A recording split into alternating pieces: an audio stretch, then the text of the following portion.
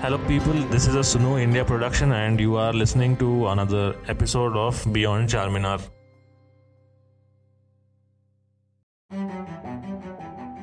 Hello, everyone.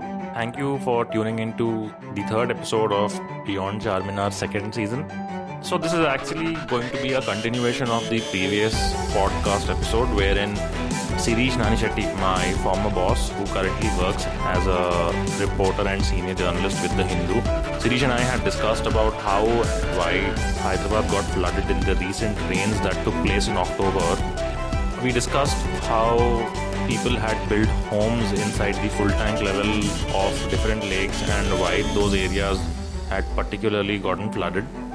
We also spoke about the City Improvement Board and how Hyderabad was developed after the 1908 Musi River floods, and how under the last Nizam, Usman Ali Khan, how the city was essentially transformed into a modern city with modern infrastructure for its time. In fact, Sirish is also here with me, but this time this is going to be a conversation between three people, myself, Sirish, and we have another guest, that is Mr. Anant Mariganti, who heads Hyderabad Urban Lab. I'm sure many of you know Hyderabad Urban Lab very well, especially because of its signature event, Do Din, which they do every year. It has different kinds of talks and events.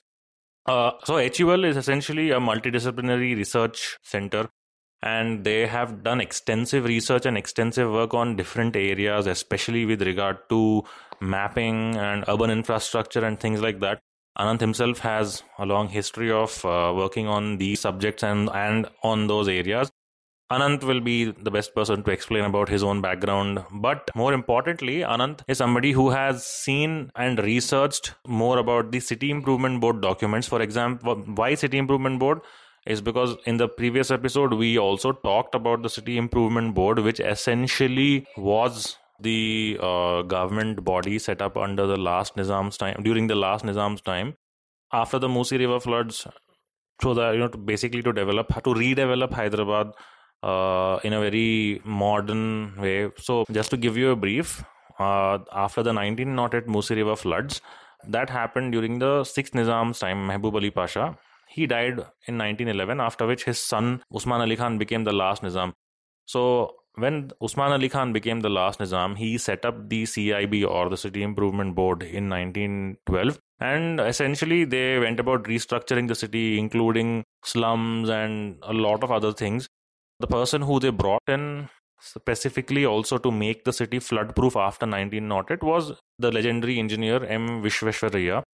Vishveshwaraya, apart from suggesting to construct two dams to block water from coming into the Musi River, which had flooded in 1908, those two dams are the Usman Sagar and Himayat Sagar. Usman Sagar is also known as Gandipet.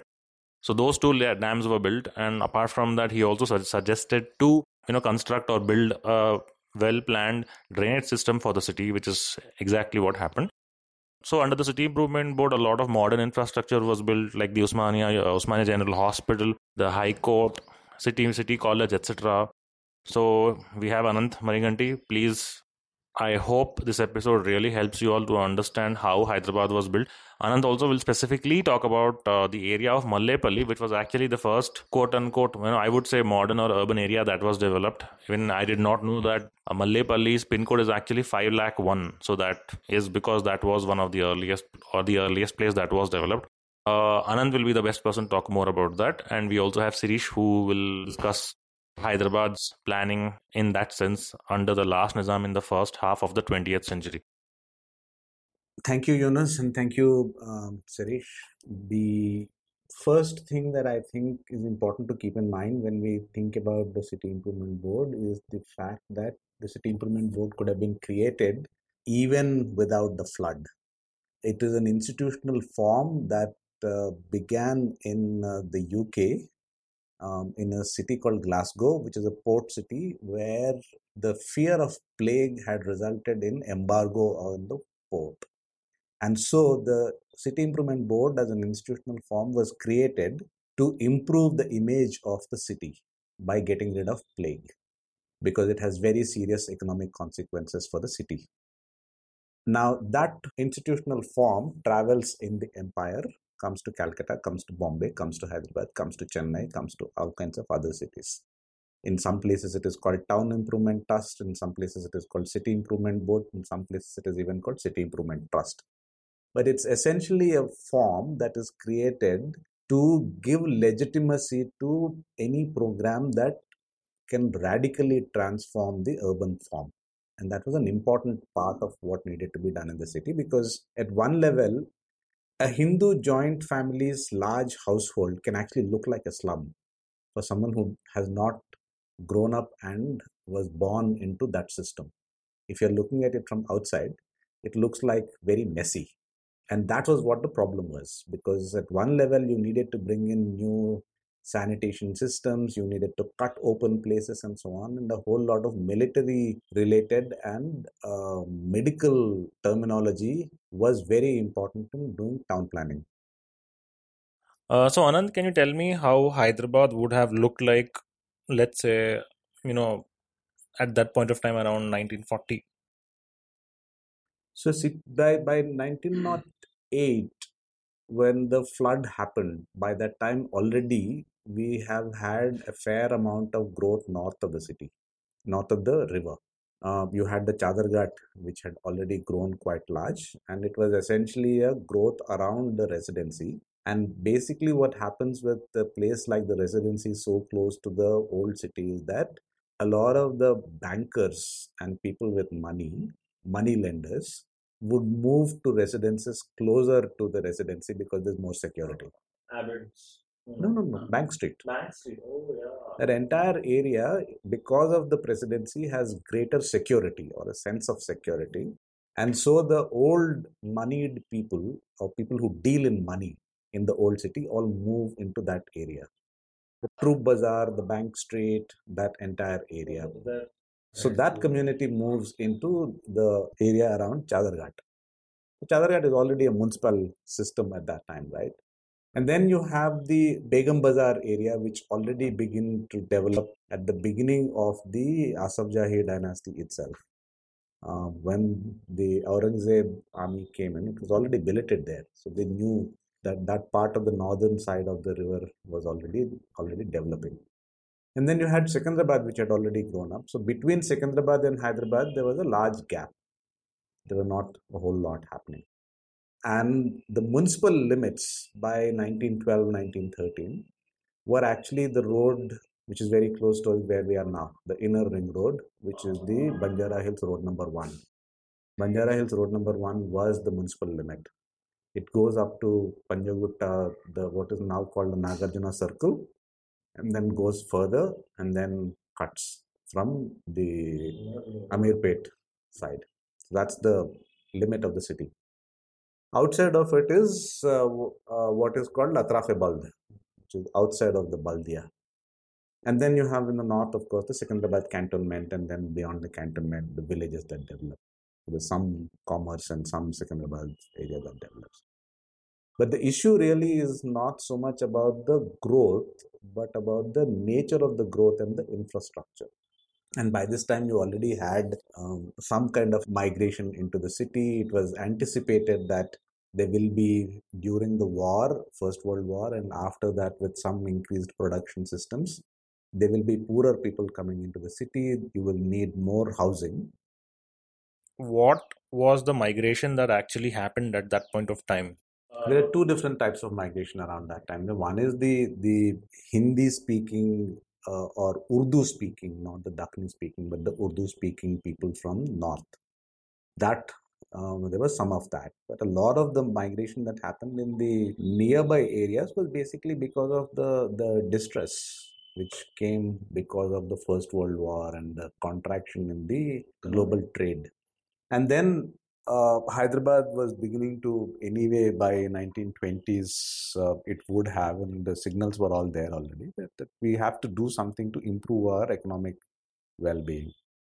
So the modernization of the Hyderabad state begins in the last quarter of the 19th century with Salah Jung I, improving the agricultural revenue, getting rid of cutting losses, basically starting the railway, so that the minerals are being exported from the coal belt of the Godavari. All kinds of things begin to happen. And in 1920, Hyderabad state starts the Industrial Trust Fund. And that's the beginning of some attempt to create state support for large industry in Hyderabad. Until then, there was no such thing. 1920, 21. In conjunction with the rest of the country, was it? No, the rest of the country, things had moved far ahead. By 1920s, you already had a lot of textile industry in Kanpur. You had jute mills in Calcutta. You see, that kind of manufacturing capacity was something that was connected to the port. So either you had the port or the British had a very specific interest in creating modern industrial infrastructure. Kanpur was politically of great importance to the British because Kanpur played such an important role in the 1857 uprising. So they had to actually create industrial capacity in Kanpur. Bombay is the port, so the Gujaratis were investing in private manufacturing apart from the British in Bombay. Calcutta was the same thing. Chennai was the same thing. Hyderabad didn't have any of that. Hyderabad was the backwaters through which the raw materials were being exported.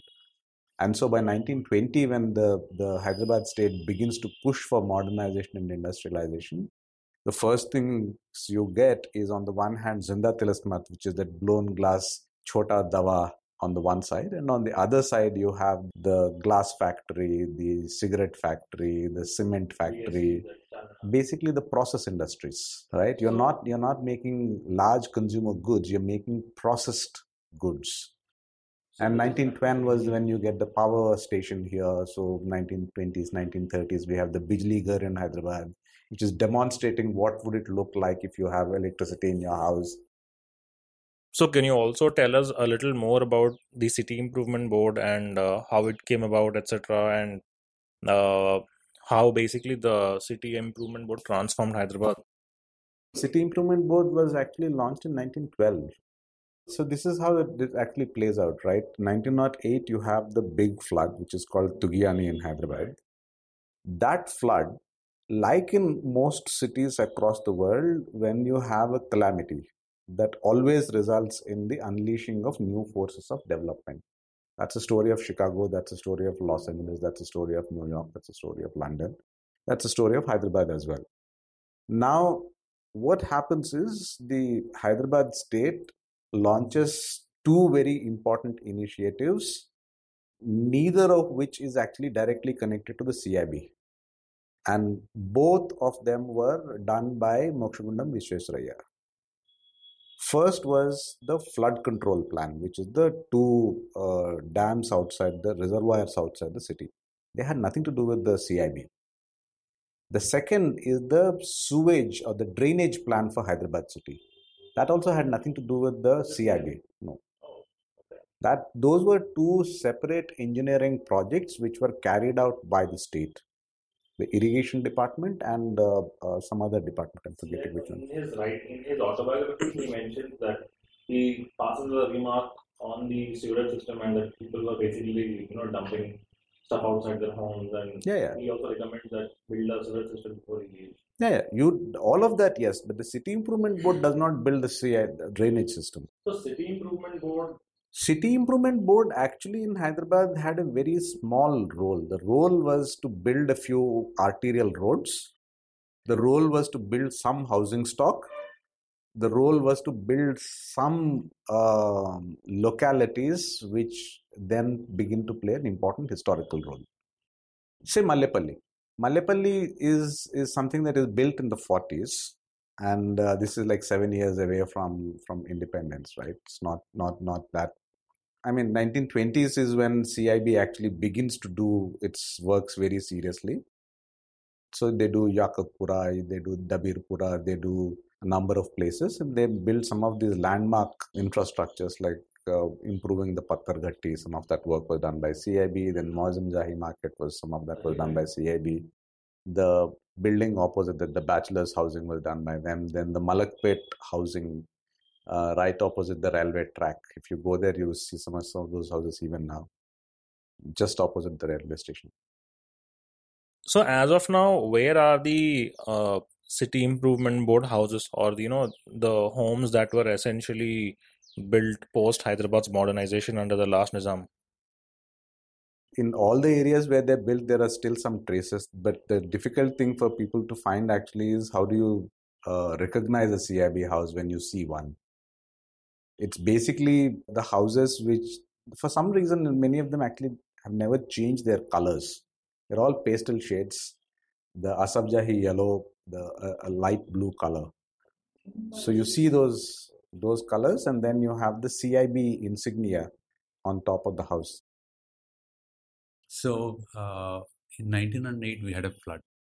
In 1911 we had a plague, and 1912 the City Improvement Board started, and it really transformed the city. Maybe within up to 1930, it was one of the clues to how efficient the CIB was. The first report is of 5 years. The second report is of 9 years, and after that they produce a report every year. So that gives a clue to how efficiently they are working and when did it actually pick up steam. So I wanted to know, like, there are two things. One, if we just talk about CIB, it won't make much sense. Right now, Hyderabad had witnessed a flood, and we are still in the midst of an epidemic. Do you see any changes in the way the city can do something? We are going to have an election also. Do you see anything which the city can do to make its needs what the city actually needs? Because all we see is talk about roads or flyovers, something. Whereas the people have been affected by nalas, lakes, rivers, floods. Many people are not even talking about Firangi Nala and the flood. So I wanted to know, how should the city rethink itself? Because CIB is more of rethinking the city. It pushed the city from Andurun Balya to Atra. Means it's like push out. So I wanted to know, is there a way the city can use this opportunity of catastrophe to rethink itself, to mold itself, to give a better livelihood to the citizens? Like right now, we are sitting behind the flyover near Tolichoki. It is one of the areas which was flooded badly because the water flowed down the slope and all that. So I wanted to know, like, how can the city that was used as an opportunity to rethink about 100 years back. Now, 100 years later, with greater amount of resources, and we have an election, is there a way the city can ask for more, demand more, get more? Let me start with what is common between that flood and this flood. The 1900 flood happened because a number of water bodies breached. It's not the water that came in the river. It's a catchment that Visvesvaraya describes as one which had about 800 square miles of area, in which per every square mile there was one water body, 800 water bodies. And each of those water bodies is connected to another one. And when one breaches, the other one is bound to breach, because essentially it is a lot of water being released at one time. Right? So now it's exactly the same story. It's not the water that has come in the river. It is one tank breaching or one tank overflowing and the other one then getting affected. It's basically a concatenated system, and that is the nature of this terrain. That's number one.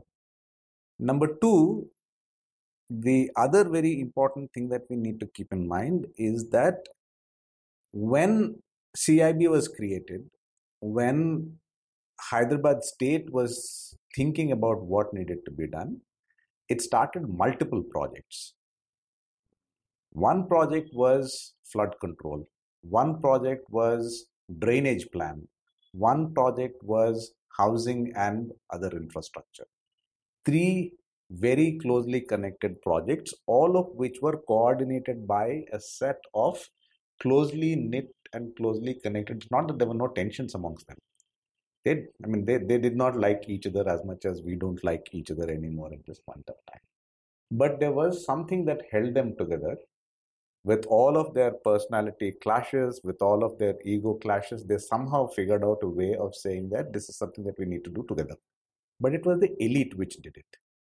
And that is something that we cannot forget, right? And the Mai-Baap Sarkar of a certain time is not what we have now, even if we pretend that that is what we have. You may have a populist government, you may have a government in which the elected leaders begin to behave like good patriarchs of the great times. No, but that's not how things work. You now have a much more complex terrain. simply because of the nature of this state. This is not a state in which there is one single sovereign. Now, this system requires a very different articulation of information and knowledge. That means that this system actually requires people to be able to build up their own mechanisms for speaking. And those mechanisms which we assumed until now were available to us are not available to us in the same way anymore. And that is the problem. Because your media is supposed to do that work to some extent, and it doesn't do it very well anymore, right? Your courts are supposed to be those places where those kinds of discussions and debates are supposed to happen. It doesn't happen very well there. Your electoral system and your parliament and assembly is the place where some of that is supposed to happen. It doesn't happen very well, right? So you need to figure out what is that complex terrain, space, surface, whatever you want to call it, where this articulation will happen.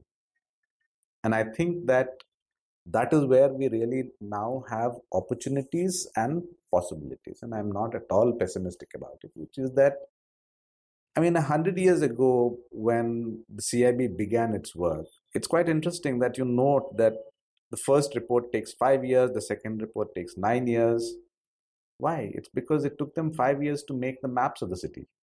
From 1912 to 1916, they basically went around the entire city with chains to measure every part of the city. That is how the MUN maps were created, and the MUN maps were the most important part of the CIB's work. Without that map, you can't do it, right? Now, that kind of state-owned knowledge or state domain of knowledge continues to be there, but it is held by ruling parties. It's a very complicated terrain now. But at the same time, many of these technologies have become easily available for people. So it is possible for people to produce their own knowledges. And I think that is what we really need to do. The unfortunate thing about Hyderabad city now, the reason why things don't happen very well is that we've been trying to solve almost every single thing in the language of the idiom of the exchange, the currency of the market, right? So you think in terms of property. You can't solve a flood problem through a property dispute. We keep asking, is this land inside FTL or is it outside FTL? It doesn't really matter, because even inside FTL, a lot of people owned property in the past. They just did not build concrete buildings. They owned it, or they owned it on lease from the state, or they had use rights, or they had customary rights. Property rights is not a single thread. It is not a single frame. It's multiple forms.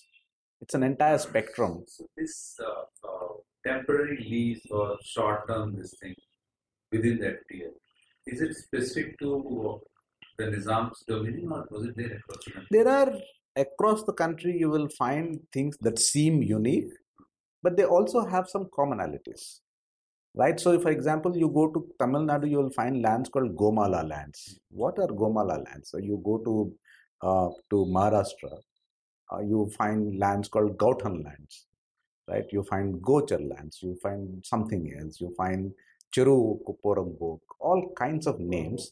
These are all names of different types of ecological categories that are taken into account in creating revenue categories.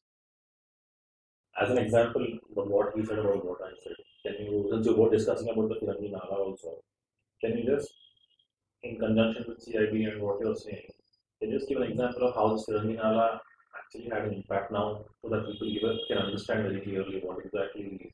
No, the Firangi Nala was basically an irrigation system, right? It begins from Chandanavelli Dam. It's in Rangareddy. It's further south of the Gandipet tank.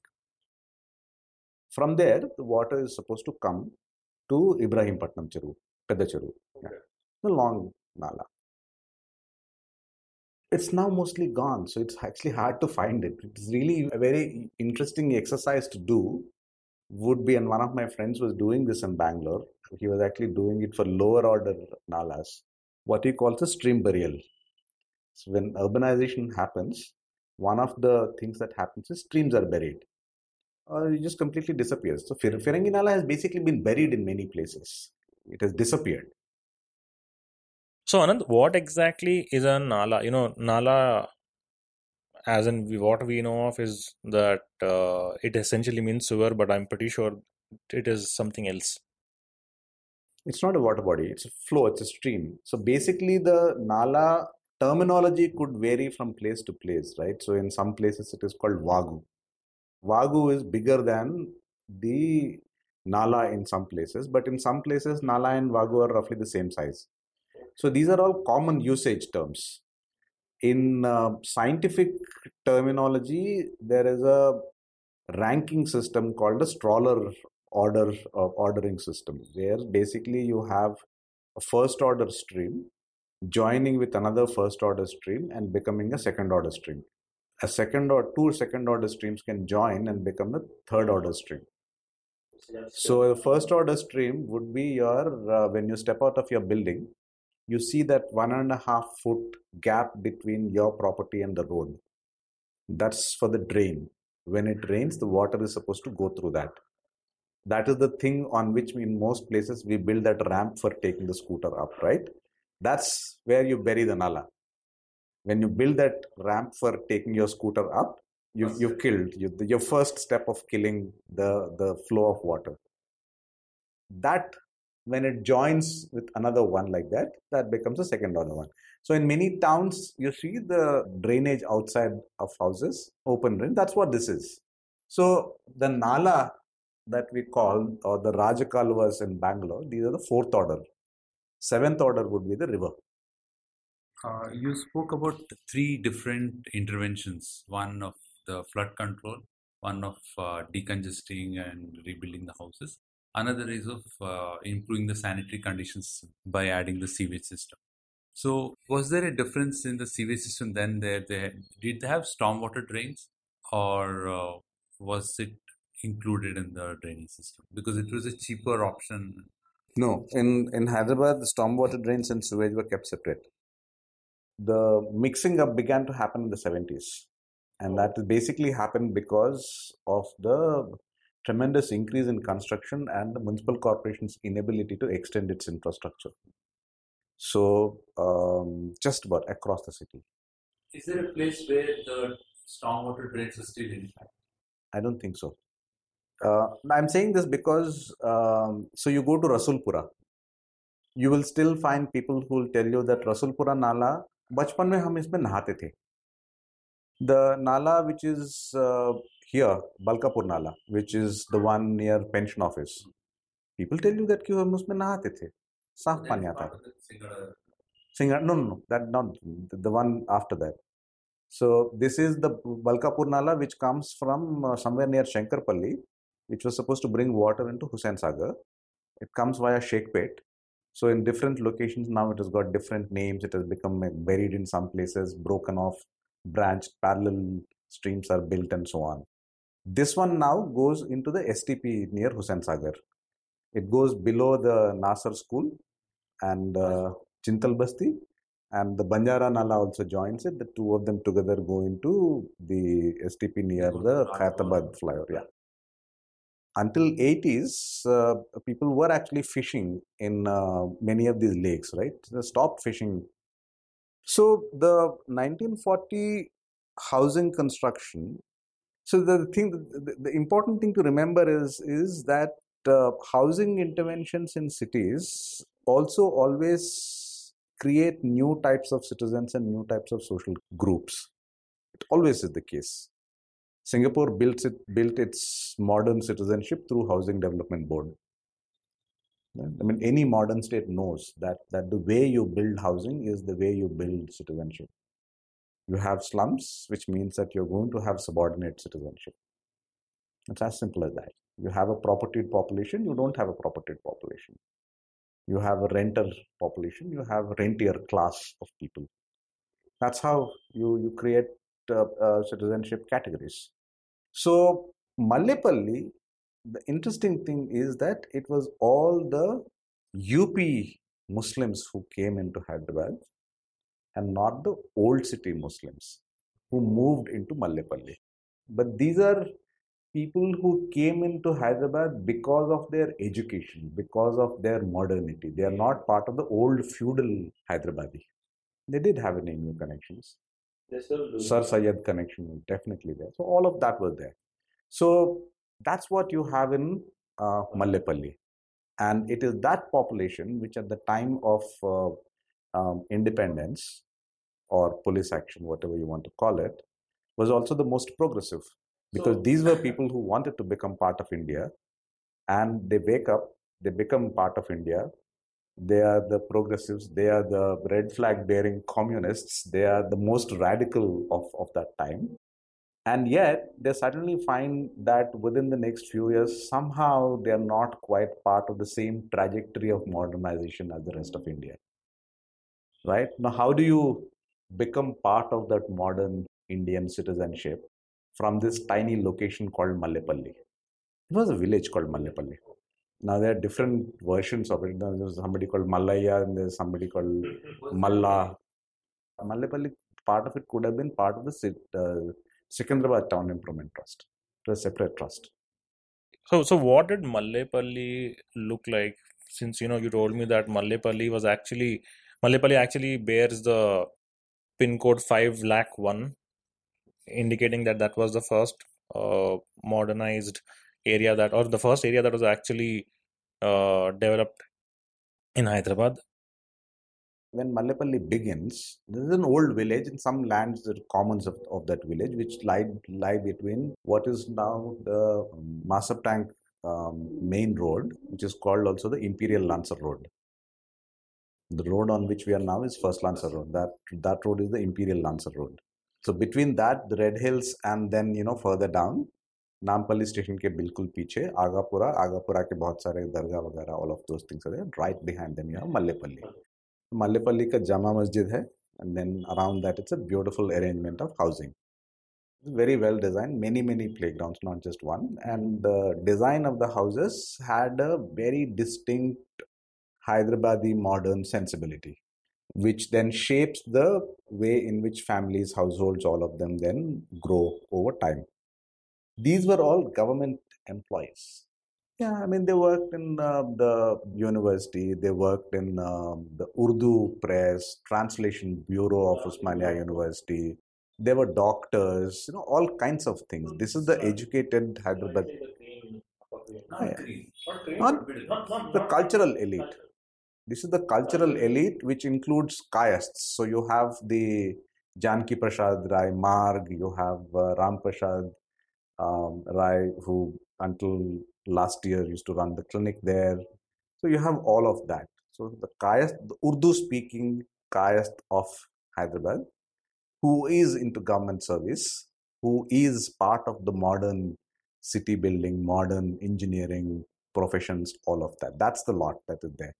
Now that lot is also the lot which is trying to figure out how to fit into this Madrasi IAS officers who are coming into Hyderabad and displacing the old Hyderabadi administrative services.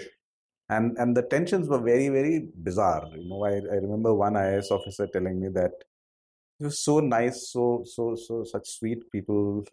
But I was the finance secretary, and I actually allocated a certain amount of money for a department. And then I met the officer on somewhere in the building, and I told him that I've given you this much money, and he said very respectfully that thank you very much, sir. आप उसके साथ थोड़ा सा मेरे को तिजोरी भी दिला दो.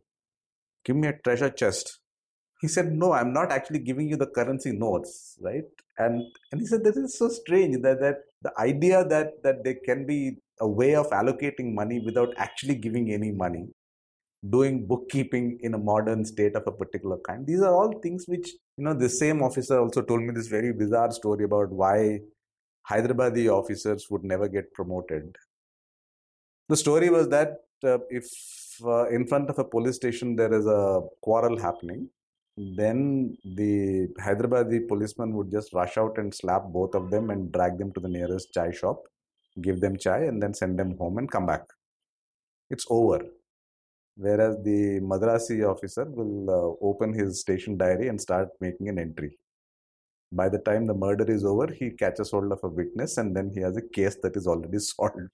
So the Madrasi officer gets a promotion because he's got a case which is already solved. Whereas the other one, there's no case at all to solve.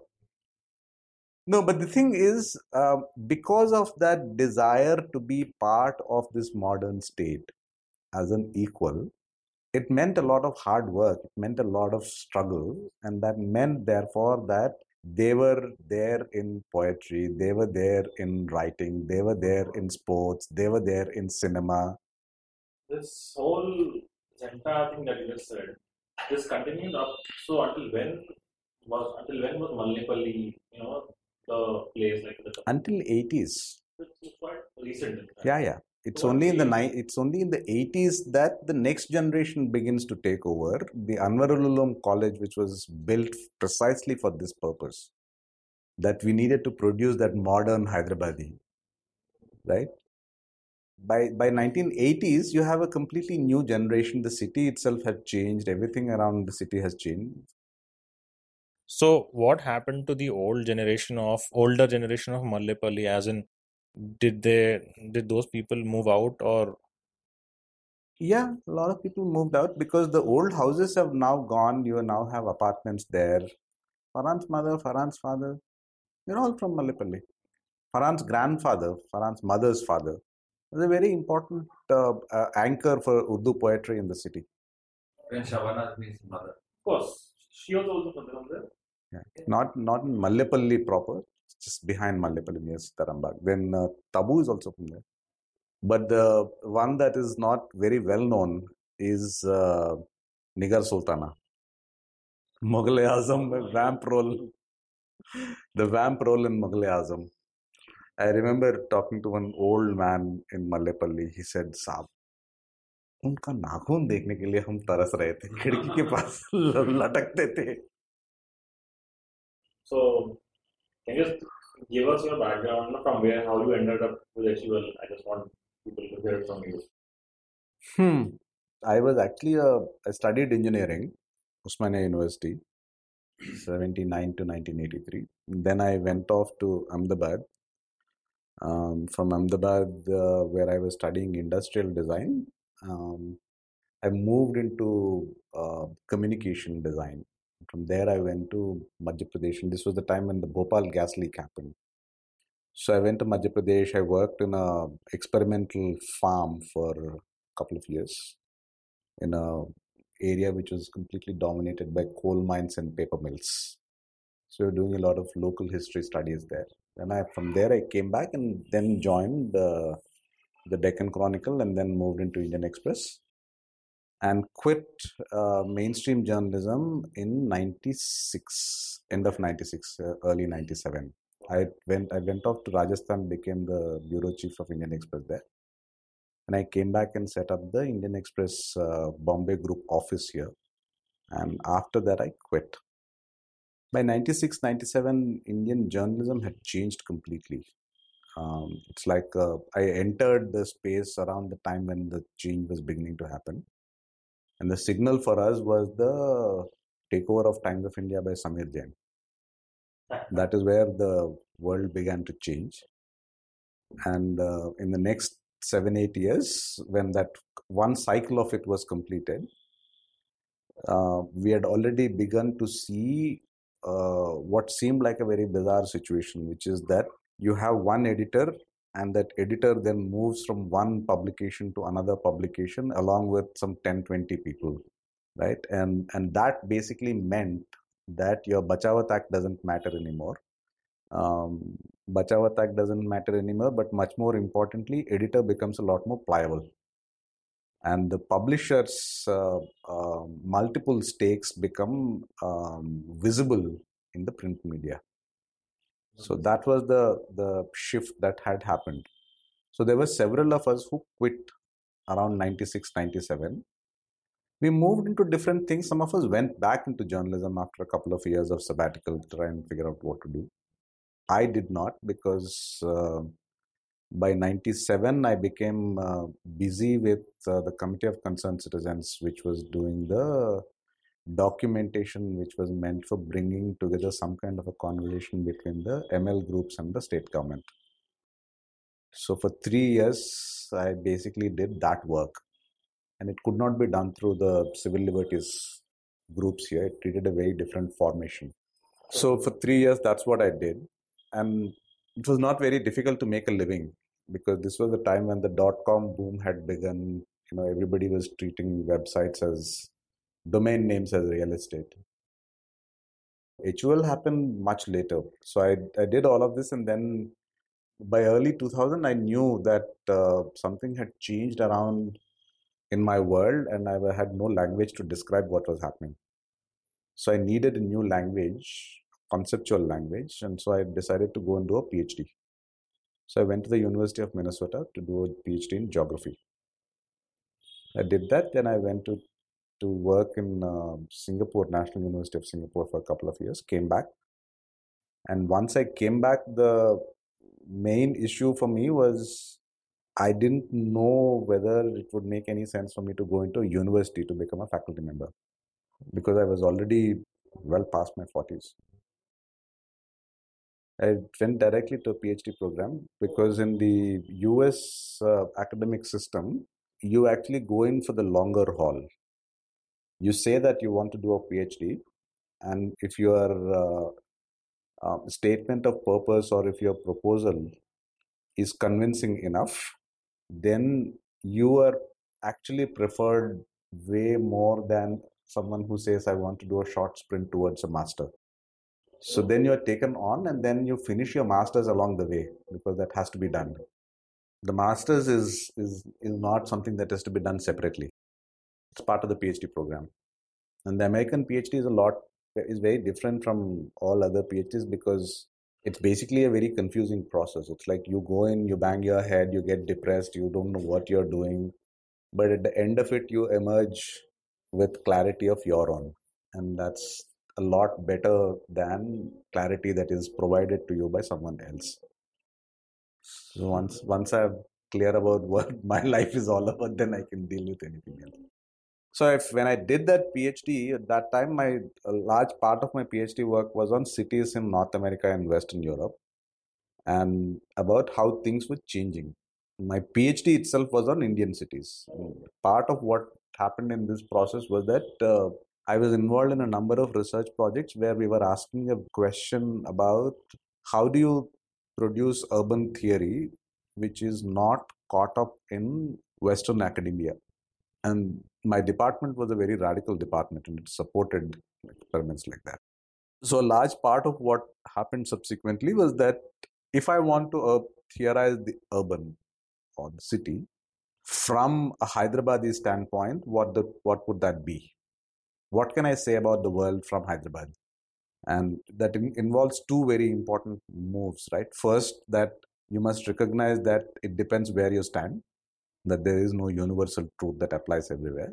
So you need to recognize that your situatedness, your standpoint matters. The second thing is that what exactly is specific or unique to Hyderabad, without making it a Hyderabadi exceptionalism. And the beauty of it was that when I first came to Hyderabad for doing some of that research work, I met this old gentleman who told me that, if you run into anyone who says that there is a Hyderabadi identity, we are Hyderabadis, run in the other direction.